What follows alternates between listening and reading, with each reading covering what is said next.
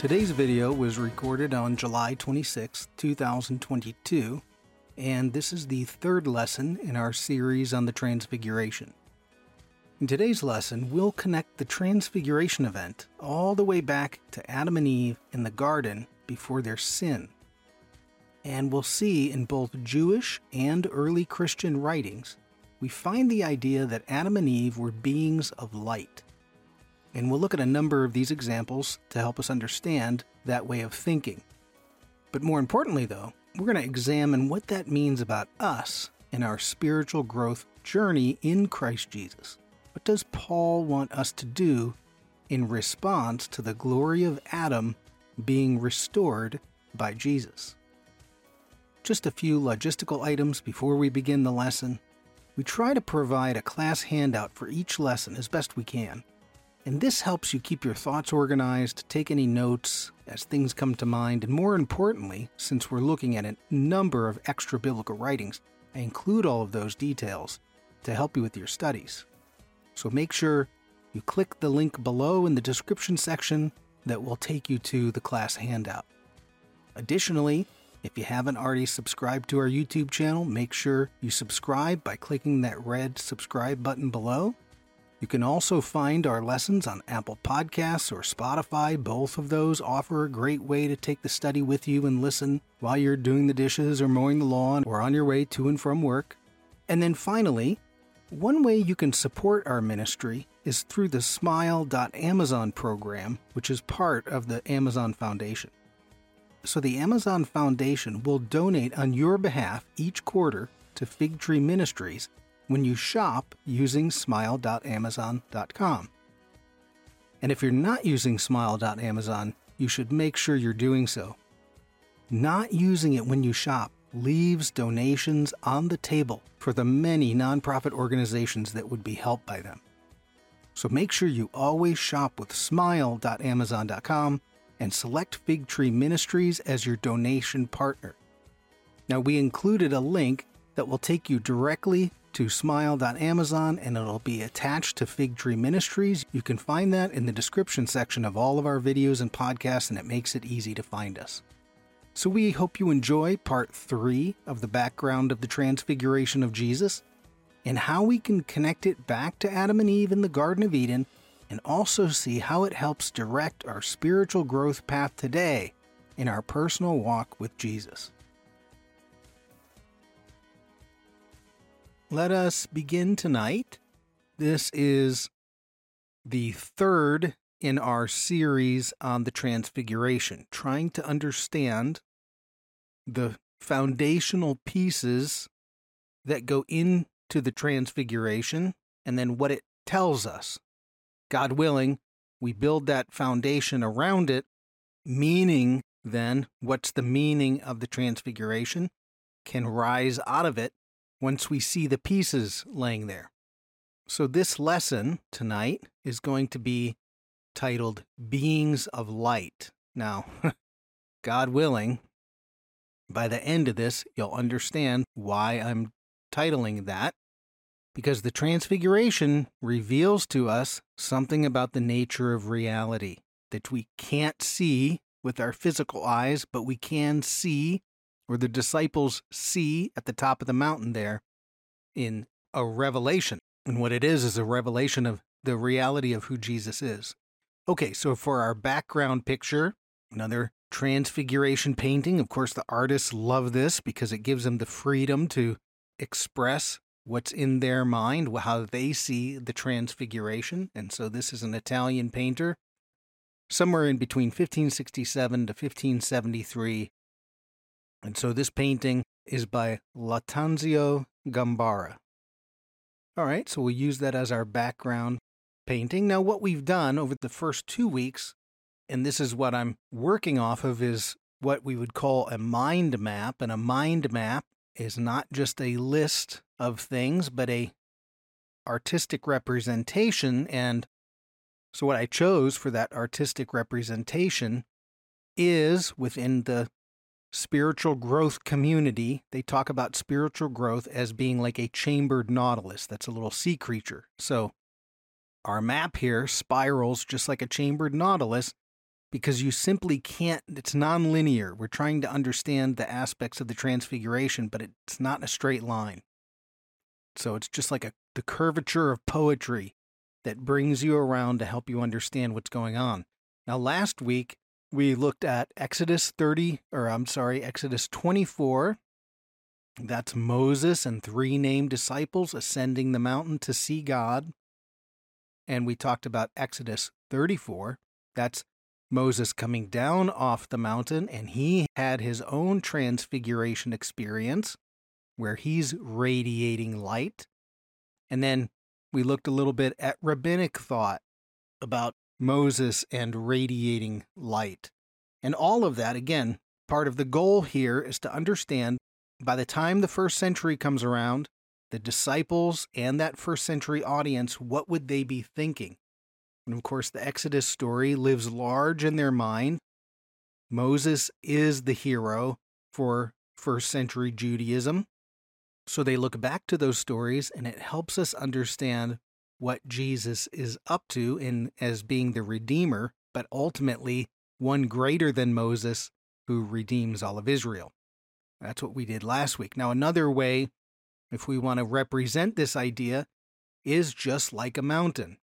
So the Transfiguration happens at the top of that mountain. Mountains are representative of spiritual journeys because every level you go higher, your ability to see, your perspective changes.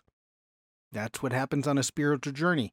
And so imagine if we want to climb that mountain, and we need to lay the foundation so that we have stability. And we'll get to, in a couple weeks, 2 of the main pieces of this foundation, Psalm 42 and 43, and then there's a midrash around that. Last week, we looked at Exodus 24 and Exodus 34. We're adding in each week rabbinic thought that helps us understand the Hebrew mindset of the way that you read the text, and then extra biblical writing, which influences the way those in the first century saw the text or understood something about the text. So all of that goes into then us understanding what is there at the peak, which is the Transfiguration. By way of preview tonight, we'll do a little bit more on this idea of the heavenly righteous. What do the righteous look like in heaven? And then bring that, of course, into our present reality. We're going to look at one Second Temple period writing called First Enoch, and the Book of Enoch, and see what Enoch says, because this was a very popular book. And then we're going to connect that and the Transfiguration to a theological idea that has to do with this is a Jewish theological idea that has to do with the first Adam and the last Adam, which is the Messiah. So heavenly righteous, first Enoch, connect that to first Adam, last Adam, and all of this helps us understand the Transfiguration. Now, in order to get started this week, what I want to do is look at the Transfiguration story, but look at a different one. Last week we read Mark. This week I want to read Matthew.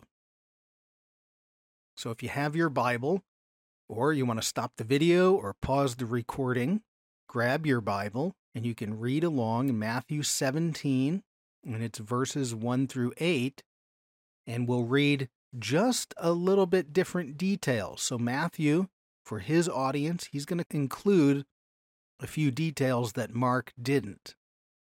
And this is Matthew 17, 1 to 8.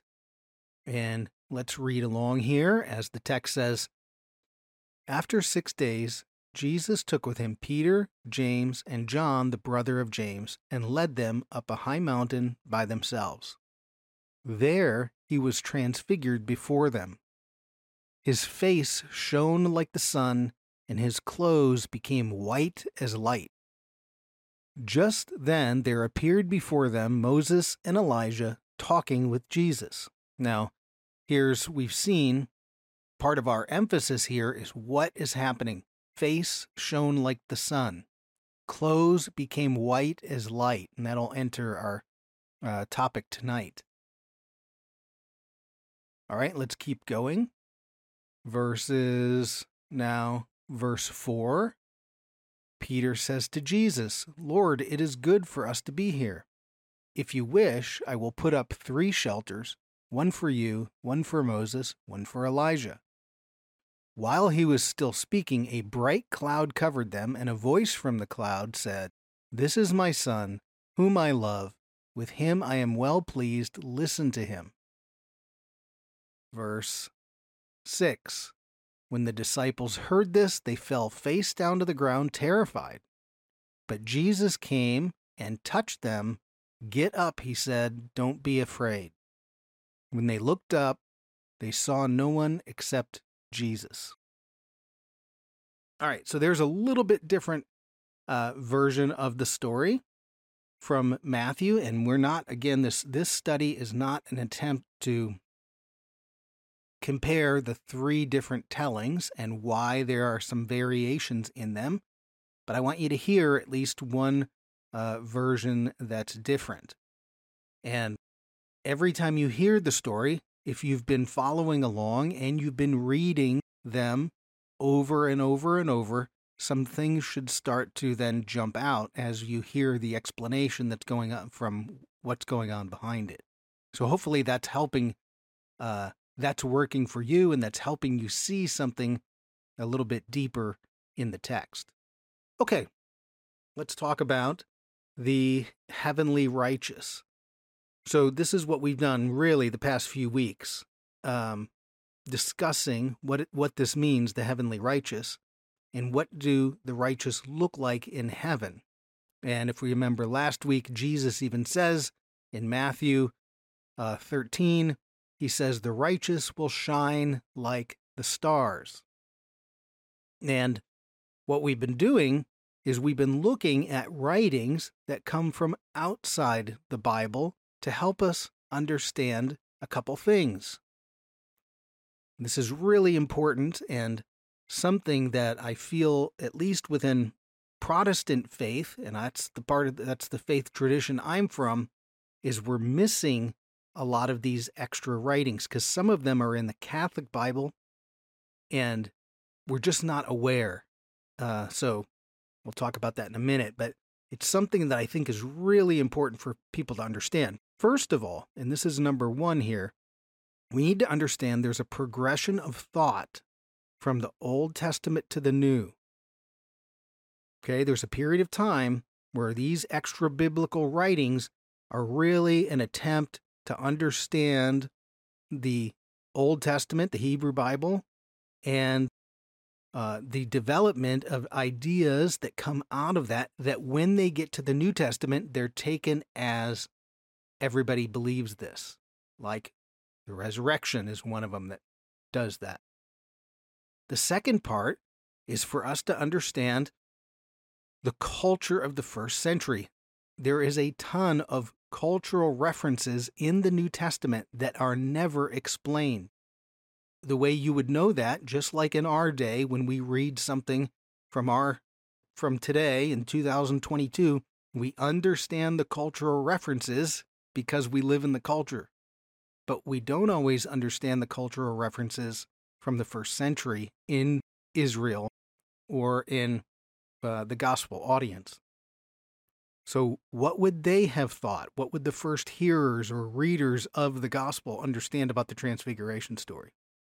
Part of that is Jesus is revealing his true nature, the righteous, the heavenly righteous, and the future reality of God's cosmos. So what I want to do right now is do a little bit on this idea of the extra biblical writings in a timeline, and hopefully that will help you be able to think about this idea. And then we'll look at one of those extra biblical writings and talk about the heavenly righteous. Okay, so if we take a look at a timeline here, we have the Old Testament, and then I'm going to put the end of this period somewhere around 100 AD. And the ending of the Old Testament is the book of Chronicles. And so that's written after they come back from captivity and the rebuilding of the Second Temple, Ezra, Nehemiah. And so you have Old Testament is ending the writing around 450 BC. then I'm going to take the New Testament time, or I'm going to take this period of time all the way out to 100 AD, because that's about when Revelation is taking place. So what we see here is that's 500 years in between that time, 500 plus. And it's 500 plus years that's full of turmoil. It's rebuilding the Second Temple. It's persecution from foreign governments. It's being ruled by the Persians, and it's not the Persians, then it's the Greeks. And if it's not the Greeks, then it's the Romans. And so the Jewish people in Israel and throughout the diaspora, because many Jews stayed in Babylon, are wrestling with what is now becoming, through that canonization process of their own, what's becoming their sacred text. And that now includes the prophets, because they had the prophets talking about what happened in exile, and the book of Chronicles. And that's coming together to form what they understand to be their sacred text. And now they're going to wrestle with that. How do we understand these sacred texts? How do we live out what God wants us to do? We have either we live among the pagan nations, or we're surrounded by the pagan nations. But it is tremendous wrestling with how do we maintain our Jewish identity as the world is being Hellenized by the Greeks.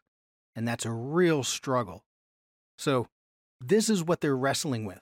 And then into that, very late into the period, we see Jesus show up, somewhere 30 AD, we'll call it. So his ministry is showing up late in that period. And then what we get somewhere between 50 and 90 AD is we see the Apostle Paul. The Gospels are being written. Finally, the stories that from Jesus' time are being written down and disseminated.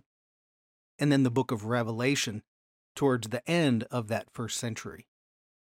Now, what helps us understand the context of all of this and the culture of that time are going to be the extra biblical writings.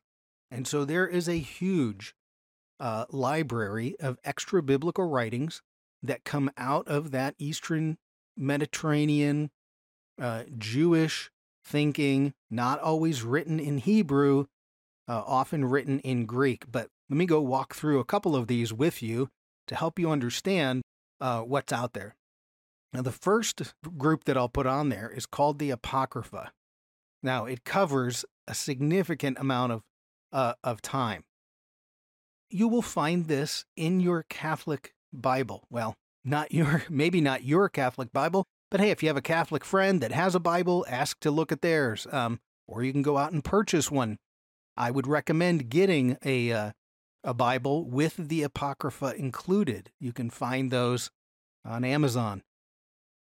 That Apocrypha is going to be very helpful for you to understand the history of what's taking place between the Old Testament and the New. And you know, the King James Version of the Bible used to print the Apocrypha all the way up until the late 1800s. So if it was 1822 instead of 2022, and you purchased your King James Bible, it had the Apocrypha in the back, and they stopped doing that. And I think that actually hurts us rather than helps us. So check out the Apocrypha. There's a whole another group of writings that are called the Pseudepigrapha. They're written under a pseudonym, like we'll look at one tonight. First, Enoch. Well, Enoch, they're taking the name from the character in Genesis, but it's clearly not him writing it. You'll have like the Assumption of Moses. It's not really Moses writing it. So they use a pseudonym to tell their story, but the author is anonymous. So the Pseudepigrapha. You have now, we're all aware of the Dead Sea Scrolls. So the Dead Sea Scrolls found just to the northeast of Jerusalem in the desert. And what's really cool about the Dead Sea Scrolls is they're written in Hebrew. And many scholars had said, no, Hebrew was a dead language. They didn't use it. Jesus wouldn't have known it. And now they say, no, it's probably not true. Jesus, in religious circles, probably spoke and wrote in Hebrew. So we have the Dead Sea Scrolls. They retell the stories of the Bible from their own perspective. Okay, so tonight we're going to look at a verse from a book a writing called First Enoch, probably around 200 BC or a little bit earlier. And Enoch is an apocalyptic story. Apocalypse meaning revelation. Enoch is having heaven revealed to him. That's the revelation. What he normally doesn't see, he's now getting a tour of heaven. So it's a heavenly journey. Another place where we get common thinking or biblical, how Jews thought about biblical stories. There were two prominent writers, Jewish writers from the first century. Philo lived in Alexandria, Egypt, and Josephus, who eventually wrote for the Romans. And then the past 2 weeks, I've talked about the Apocalypse of Baruch, and then in a later time, there's one called For Ezra. My point is this: there's a ton going on. And what we need to understand is, how did the thinking from that Old Testament travel through 400 years before getting to that first century audience that Jesus is talking about? We barely even mentioned Rome in all of this and the influence that had on the Jews there in Israel, and say the Zealots. So really important when you get to a story like the Transfiguration, because it's so enigmatic that we need to understand everything that's going around the text being written. All right, so hopefully that helps a little bit. And I always encourage people to check some of these out, because they really can be helpful to build your understanding of what was going on in that New Testament time. So let's look at one. This is going to be from First Enoch. And the whole point of me getting to this is to show you an idea that comes from around 250, well, probably earlier, but it was written down somewhere around 250, 200 BC. And Enoch, again, is an apocalypse. It's a revelation of what heaven is like. So that would have influenced their thinking about this. And one thing about the book of Enoch is there's a strong emphasis on the righteous versus the wicked, the punishment and judgment of the wicked, and a Messiah-like figure in the heavens, a judge that's going to sit in judgment of. Well, we see that in Revelation. It's the same type of thinking. Jesus is the judge that sits in heaven and judges the nations, divides the righteous from the wicked. So those all reflect common thought, which is all being derived, of course, from their sacred scriptures. So First Enoch, and this is just one example from Enoch. There are many. So it says, "The righteous and elect shall rise from the earth and shall cease being of downcast face. They shall wear the garments of glory." Now, this is going to be really important tonight. We're going to see this with Adam. They shall wear the garments of glory. "These garments of yours shall become the garments of life from the Lord of the spirits." Garments of life. "Neither shall your garments wear out, nor your glory come to an end before the Lord of spirits." So, again, just giving you one simple picture of a very popular book. This was also a very popular book with early church leaders, some of whom thought it should have been part of the canon. So this book really influences the thinking of the people around that time. And again, what their vision is. What are the garments of glory? We're going to see that in a minute. So that's just one place you can go check out. I hope this helps give you a little bit of a window into some of that literature. But it is important for us to understand what's going on during that time. Okay, so that leads us to this. There's a development of thought going on within Judaism, and Paul's going to reflect this in his writing. He's not making something up. This is something that's going to come out of Jewish thinking. And it has to do with the first Adam versus the last Adam. Now, the first Adam, of course, is from Genesis, the one that sinned. The last Adam is the Messiah, the Redeemer. He's the one who's going to restore everything that Adam lost. And that, of course, is Jesus. So the main source for this is 1 Corinthians 15. I'll show you that in a minute. But what we're going to see tonight through the whole thing, and this is going to be how we can connect this to the Transfiguration, is that the glory that Adam lost through his sin in the garden as the first Adam is then going to be on display in Jesus during that transfiguration. Okay, because the Messiah is going to restore the glory that the first Adam lost. That's why he's the last Adam. All right, so let's look at the scripture here. It's 1 Corinthians 15. I put verse 44b because I'm only going to use the second half of verse 44, and then through 49. So let's see what it says. Paul says, "If there is a natural body, there is also a spiritual body. So it is written, the first man, Adam, became a living being, the last Adam, a life-giving spirit." So right there you can see Paul's use. First Adam here, last Adam, the life-giving spirit. The spiritual did not come first, but the natural, and after that, the spiritual. Verse 47, "The first man was of the dust of the earth, the second man is of heaven. As was the earthly man, so are those who are of the earth. And as is the heavenly man, so also are those who are of heaven. And just as we have been born the image of the earthly man, so shall we bear the image of the heavenly man." And then we notice, right, the whole way Paul is comparing these two. The first man was from the dust. The second man is from heaven. And he's got this comparison. And when he's writing this to the Corinthians, right, he doesn't stop to explain it. So what does he assume about his audience? His audience understands the context. They don't say, wait a minute, what is this new thing you're talking about? It's something that they would understand. The Jews who live there in Corinth would understand something about first Adam, last Adam. So he doesn't need to explain it. Okay. So first man, second man, and then this is so critical to what Paul's saying about us. We shall bear the image of the heavenly man. So yes, we bear the image of Adam in our physical bodies and in the DNA that stretches back to him and the sin that comes out of that. But we also, in Jesus, bear the image of the heavenly man. And that's what Paul wants us to focus on. Our vision to go forward is the heavenly man. So first Adam, last Adam, really important. And this exists within the Judaism of Jesus' day and Paul's day. Now, what we're going to do then is take our main, the title of our lesson tonight, Beings of Light, and we're going to connect that to the Transfiguration. Okay? Because that's what the first man, last man, and the Transfiguration has to do with. The beings of light.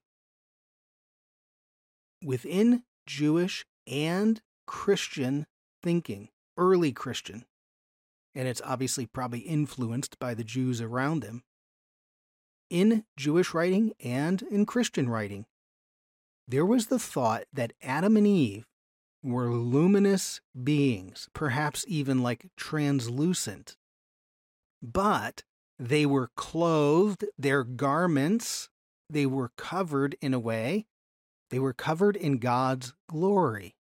And so therefore, if they're like a translucent being covered in God's glory, then it shows up as luminous, as light, shining power to be covered in the glory of God.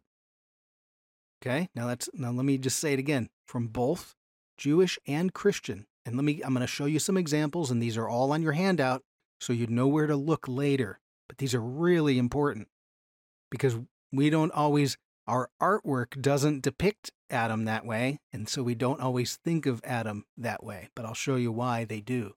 Okay, so first one, let me go to the rabbis first. I'll show you one example from the rabbis.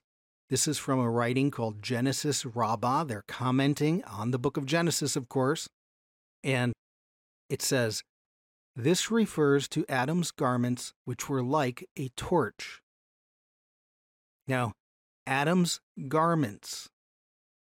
We're going to talk about there's a garment of glory, and they were like a torch, and then they have here shedding radiance. Okay? So he is clothed literally with the glory of God, garments of light, like a torch. And then what you see is once he sins, that goes away. And now, in Genesis, God covers them with garments of skin.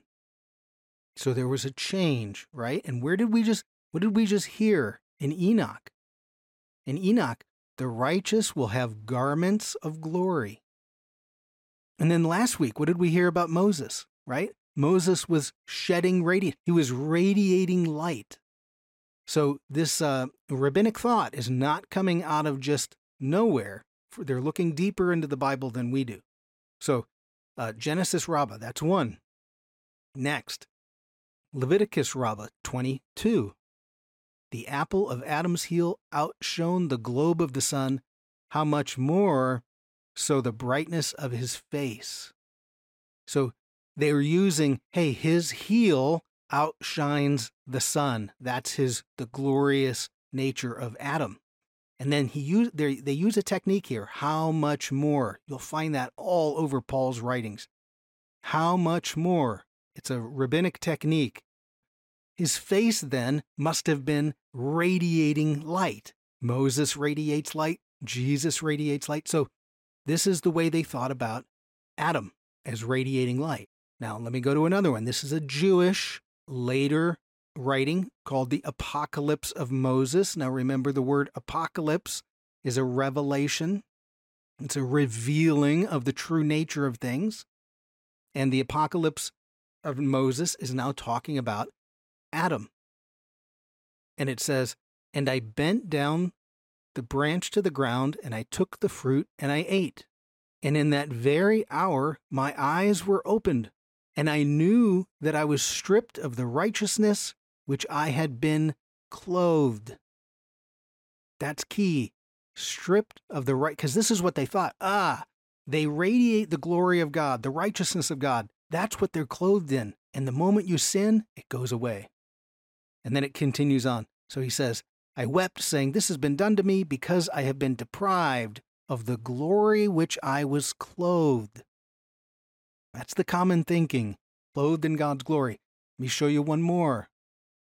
This is from a Christian writer. This is a writer called Ephraim the Syrian, okay? And he's making a comment on Genesis 2:14. And he also notes, it was because of the glory which they were clothed, they're clothed in God's glory, that they were not ashamed. It was when this glory was stripped from them after they had transgressed the commandment that they were ashamed because they were naked. So notice what's happening. They radiate the glory of God. So they're like a translucent being, radiating the glory of God. That's what they're clothed with, the glory of God. But when they sin, that goes away. And then God's going to shift, and he's going to cover them in skin, okay? Now, let me show you something. This is going to be from, many of you have probably seen this movie. When they made the movie Noah in 2014, this is how they depicted Adam and Eve. What are they depicted as? Translucent beings who radiate light. And it's radiating, what they're showing is the radiating of God's glory. Now, there were Christians at the time, Christian leaders or church leaders, they were up in arms over this depiction. They were, how dare you? That doesn't look like the Adam and Eve that I've seen in artwork. And of course, the filmmaker did his homework. He said, well, how did the ancient people depict Adam and Eve? And remember, it's both Jewish and Christian that prior to that fall, they're translucent beings radiating God's glory. So, they're like beings of light until the fall, all right? They lost their light. So, we go back to this first Adam, last Adam. So, the first Adam, prior to the fall, is radiating God's glory. But the glory was lost when he sinned. And so what's going to happen when the last Adam, the Redeemer, the one who will redeem everything for everybody, the Messiah, it's Jesus, what happens when he shows up? What's he going to restore? The glory of Adam. He'll be clothed once again. His garments will be garments of righteousness. What's happening at the Transfiguration? That's exactly what the Transfiguration is showing us, at least in this theological view. It shows us many things, but at least in this one, Jesus was sinless, yes, and he restores the glory that Adam had lost. Okay, if Jesus is the Messiah, then he is supposed to be the one to restore the glory of Adam, and he does. And let me show you, it's in the rabbinic writings. Okay, this is a writing called Numbers Rabbah. This is commenting on the book of Numbers. And it first says this. So what they're talking about is what was taken from Adam when he sinned in the garden. And the very first thing they said, the following things were taken from Adam: his luster, his light. He was no longer reflecting God's glory. But then it goes on to say this about what's going to happen in the days of the Messiah. Okay? So it says, how can we infer that the above things are to be restored in the days of the Messiah? His luster, we can infer from the text, but may all who love you be like the sun when it rises in its strength. And that's what they're doing, is using the text from Judges 5:31. But look at their idea. The idea is Adam loses the glory, and when the Messiah comes, he's going to restore the glory of Adam.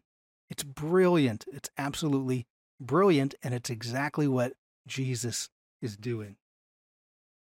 And then, if we go back to Paul, because, Paul, he's fully aware of these ideas, and then Paul's going to say, okay, now that the Messiah is here, here's what you need to do. This is 2 Corinthians 3:18. We looked at this a couple weeks ago. And he says, but we all who with unveiled faces mirror or reflect God's glory, yes? We mirror or reflect God's glory, and we are being transformed. And what we talked about 2 weeks ago, transformed, metamorpho, is the same word used for transfigured. We're being transformed, transfigured into his image with ever-increasing glory. It's a process over time, whereas you transfigure as a Christian through the power of the Holy Spirit, that slowly but surely you ever-increasingly reflect the glory of God into the world. Now, is it your own personal glory? No, which comes from the Lord, who's the Spirit. You can't do it on your own. You're not the sun radiating the light. You're the moon who reflects the light into the darkness. That's what you're supposed to do as a Christian. Increase the glory of God radiating off of you into the world. And it brings light to the world in ways that the world, one, doesn't understand, and two, hates, which is why people are persecuted. So this is what Paul wants us to do. He understands this metaphor of the first Adam, last Adam, and that at the core of this is that they're beings of light. That when Adam was first there, had he not sinned, would just reflect the glory of God into the world. Okay. So what is this beings of light business? What's this all about? And so what I want to do is show you something from the Hebrew, because, the Hebrew is so rich, and we're at such a disadvantage when we read our Bible in English, and I hate to say that, but it's, every Hebrew teacher will tell you you're missing something when we read it in English. We always lose something. And this is one of those things when it comes to this idea right here. So let me show you something, because this is really cool, and the rabbis love to play with things like this. I'm going to show you the Hebrew word for light, okay? In the beginning, where God said, let there be light, that's in Genesis 1. And then the Hebrew word for skin, very first time it shows up, God made them garments of skin. Okay? That's Genesis 3. In Hebrew, the word for light is pronounced or. It's spelled like this. For those of you who want to follow along, the letters are Aleph, Vav, and Resh. Of course, they read from right to left rather than left to right. Okay? That's for light. Or. The word skin in Hebrew is pronounced or. Did you get that? So in Hebrew, you pronounce skin or, the same as light, except it's spelled a little bit different. In this case, it's spelled, Hebrew has two A letters, and they're both silent, so they take on the sounding of the vowel that's next to them. So that's where you get or. And this is ayin, vav, resh. Now look at that. There's something connected. Skin, or the garments, or what garments of skin that they put on Adam and Eve, is somehow connected in a very mysterious way to light. All right, so let me show you something. So light in Hebrew starts with this letter right here, aleph. This is an aleph, and the aleph is the first letter of the Hebrew alphabet. And that letter represents strength, and it represents God. So if you just had aleph, it's going to be a representation of God, because the words Elohim start with an aleph. The word Adonai starts with an aleph. So it's light from God. Yes? Let there be light. God's emanating his light. Or. Now let's go over to skin. The ayin right here, that's an ayin. That's how you say that letter in Hebrew. And this one is associated with an eye, right? The word for eye, or a spring. The rabbis love to play with this because they sound exactly the same. You could very easily switch a vowel, and the next thing you know, you go from light to skin or skin to light. So it looks like what's happening is they're covered then in another form of light that can be seen by the eye. See, God's light is invisible, right? God's light's invisible. It's like the light of consciousness. You can't see it. We don't have the instrumentation right now to detect it, but you know it's there. You can feel it spiritually when God's light or presence is there, but it's invisible. And then you go over to the skin, and just like Moses, even though God's light is invisible, it can radiate through your skin. Just like Moses' the skin of his face, the ore of his face was generating light. And so there's this deep, mysterious connection going on here between the word light and the word for skin. So let me just show you where it comes from. It's Genesis 3:21. It says this: God made them garments of skin. Now notice what's happening here, the progression. Genesis 3:21. They exist. They were naked but had no shame. And then they sinned. Well, what changed when they suddenly knew they were naked? What fell off? God's glory. And so now God made them garments of skin, which is or, for Adam and his wife, and clothed them. The Hebrew word or. And so here's what the rabbis do. They play with this. And let me show you I showed you this verse right here. This refers to Adam's garments, which were like a torch shedding radiance. That's from Genesis Rabbah 20:12. But what it says right before it is this. They're commenting on this sent verse from Genesis. And the Lord God made for Adam and his wife garments of skin, or, and clothed them. Right? There's the verse. And now they're going to make a comment. And the comment's really cool. In Rabbi Meir's Torah, it was found written, garments of light, or. And they're playing with that. Okay? So just realize, without a doubt, you have skin, or, and light, or, and they can be easily moved back and forth, right? And so there's some kind of very deep connection here. And because the skin is connected with the eye, and in this case, the word for spring, like Ein Gedi, is the word for spring, the spring of Gedi.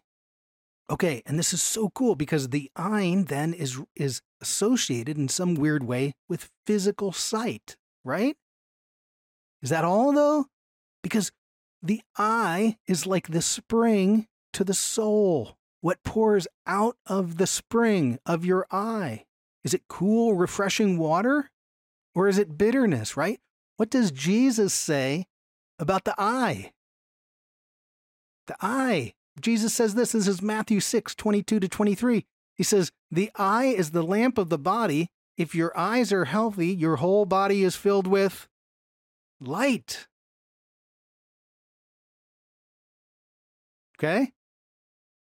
But if your eyes are unhealthy, which that's an idea of generosity, your whole body is full of darkness. If then the light within you is darkness, how great is that darkness? This blows my mind. It's almost so deep you can't even comprehend it, but it's so cool to see this connection. God's light is unseen light. It's the light of consciousness. It's the deepest light there can be, but it pervades everything. It's unseen. You can't see it with your physical eyes, but you can perceive it with spiritual attunement. And ayin, because it's associated with eye, that's visible. That's the visible. And you can reflect God's glory into the world, just like the heavenly righteous. And the world will be aware of that light. Okay? So, beings of light. So here's let me give you some thoughts just to try to bring this some closure to this. Beings of light, it's a very powerful thing to think about. First of all, when we see the idea of beings of light and the transfiguration, you say, Jesus is the last Adam. He's the one who restores the glory that Adam lost, right? Adam is in the garden. He sins. The glory goes away. Jesus then transfigures. It's up on the mountain. They're able to see. There's a revealing that happens. And Jesus was able to accomplish what the first Adam could not, and therefore the glory was restored. Sin causes the loss of God's glory to reflect into the world. There's a whole lot more in the New Testament that can be brought into this category of first Adam and last Adam. It's a very sophisticated way of communicating, probably more sophisticated than most of us can imagine. But when you see it, it jumps out at you to say, that's who Jesus is. The second thing is that at the core of our being, remember, because we're all descended from Adam and Eve, yes, in our sinful nature, but Paul says, in your physical nature, you are just like Adam, the first Adam, but in your spiritual nature, you're just like the last Adam. And the core of our being is light. So the human being, and this is according to the Bible, is comprised of body, that's the physical part we see, but we're also mind, spirit, soul. Now there's confusion, of course, between the difference between soul and spirit, but you're comprised of things that you cannot measure and you cannot see with your physical eyes, but we can sense with our spiritual sense. So the spiritual aspect of us interacts with God. It exists beyond this physical life, and it can reflect the glory of God into the darkness of the world. So when you leave this physical body, all of you that is we can't measure nor see right now goes with you into the afterlife. And then in the afterlife, of course, you will be clothed as the heavenly righteous, clothed in God's glory. Now, the thing is, we can't see or right now perceive God's light through our physical senses. But this is why the Transfiguration, or even the book of Revelation, or the book of Enoch, that's why they are apocalyptic. They're revelations. They're revealing the true nature of reality that human beings can't perceive on a daily basis. And I think this is why Mark's gospel, which we'll get to, has a progression of seeing and hearing who Jesus is. As the disciples grow with Jesus, they have a new awareness. They're ascending the mountain. They see with new eyes. And this is why the kingdom of God comes through seeing and hearing. It's perceiving the reality, even though physically you can't. It's not there, but you do perceive that it's available. What's cool about this, oh, by the way, if you want to say, wait a minute, is our core of our being is light? Yeah, It's even being proven by science. And this is one of the coolest things right now. Okay, now let me show you a couple places. The first one I would have you read or consider reading is a book by Gerald Schroeder, and it's called The Hidden Face of God. Science Reveals the Ultimate Truth. And this book, he also wrote a book called The Science of God, but goes into the nature of what scientists are now discovering, and this is in the realm of particle physics or at the subatomic level or quantum mechanics, is they're discovering that the nature of reality of the universe is far different than we think. So, The Hidden Face of God, that's an excellent book. So the second book is, again, this is at an introductory level, The Physics of God. This is by an author, Joseph Selby. And what's cool about these is they come to this conclusion that at the core of our being is energy or light. That we don't have the tools to measure it right now. We don't have the language to fully understand it.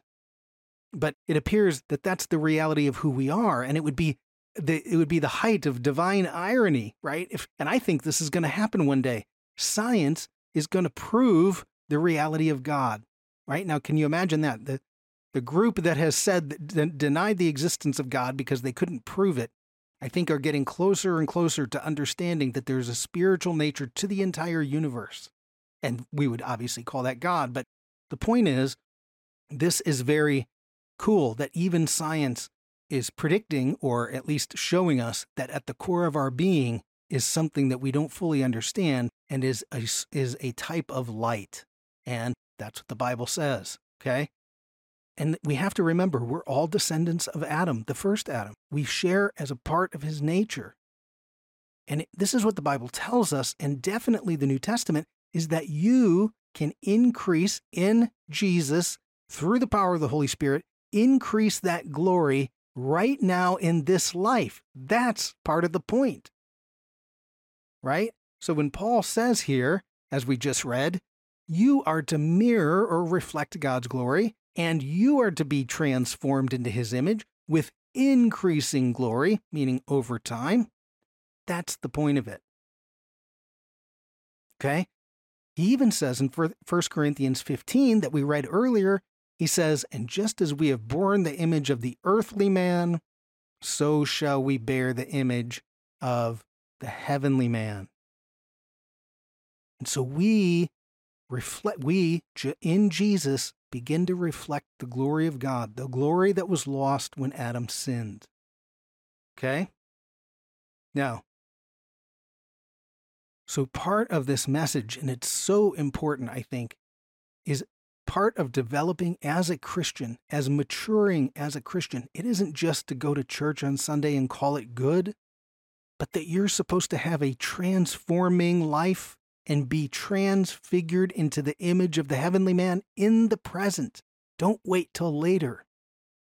And we begin then to reflect God's glory into the world today. The world needs light, not physical light, but the light of God reflected into the world. And Christians are supposed to be the one to reflect that light of God into the darkness of the world. That's what we do. Increase your light into the world. The goal is to be transformed, increasingly being able to reflect God's glory. So, one last note on beings of light, because I want to just show you one more scientific piece of this. Is there something about human beings that have to do with light? Well, check out this news article. This is from 2009. Humans glow in visible light. The human body literally glows, emitting a visible light in extremely small quantities at levels that rise and fall within the day.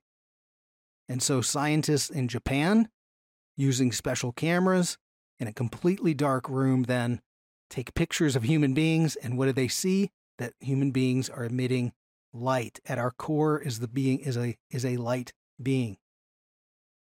I like this one, the way that they wrote the headline. Strange, right? It looks like this. Strange. Humans glow in visible light. Really? Strange. to the modern world, yes? But if you read an ancient book called the Bible, it's not all that strange if we can understand what our Bible is saying. Now, one thing I'd have you consider, think about the way we even use the word light. His face lit up. You can at least detect, not see visibly, but you can detect light in a person. And I know that many of you've met a godly man or a godly woman that when you're with them, there's something is reflecting out of them. It's a light. They truly are a light to the world. And, we use the phrase, she lit the room up. I think somewhere very deep inside of us, we understand this nature of light and darkness within a human being, especially darkness. If you bump into darkness, you know it right away. It's alarming. So, okay. So we go back to this. So the Bible is far deeper about the nature of reality than we can often imagine. And it's stunning. And I hope that this can provide at least a little slice of that. We're always limited by time and allowing people to develop through the course of learning. You develop the understanding, right? So if this is the first time you've heard this, you might say, what is he talking about? But I know that over time, these grow stronger and stronger and stronger. And part of that is the Hebrew is a very dynamic language. And those sages of Israel believed that every single word, every letter in Hebrew was from God, and that it was there to help them understand God's plan, right? So you can play with words like or and talk about light. And unfortunately, again, not to be a downer, but we lose something when we translate into English, or we've forgotten the ancient ways of reading the Bible. So, beings of light, that's what we're wondering. Part of that story is that Jesus is the second Adam, and then Paul says, now you go do the same thing. In Christ Jesus, through the power of the Holy Spirit, start reflecting God's glory into the world.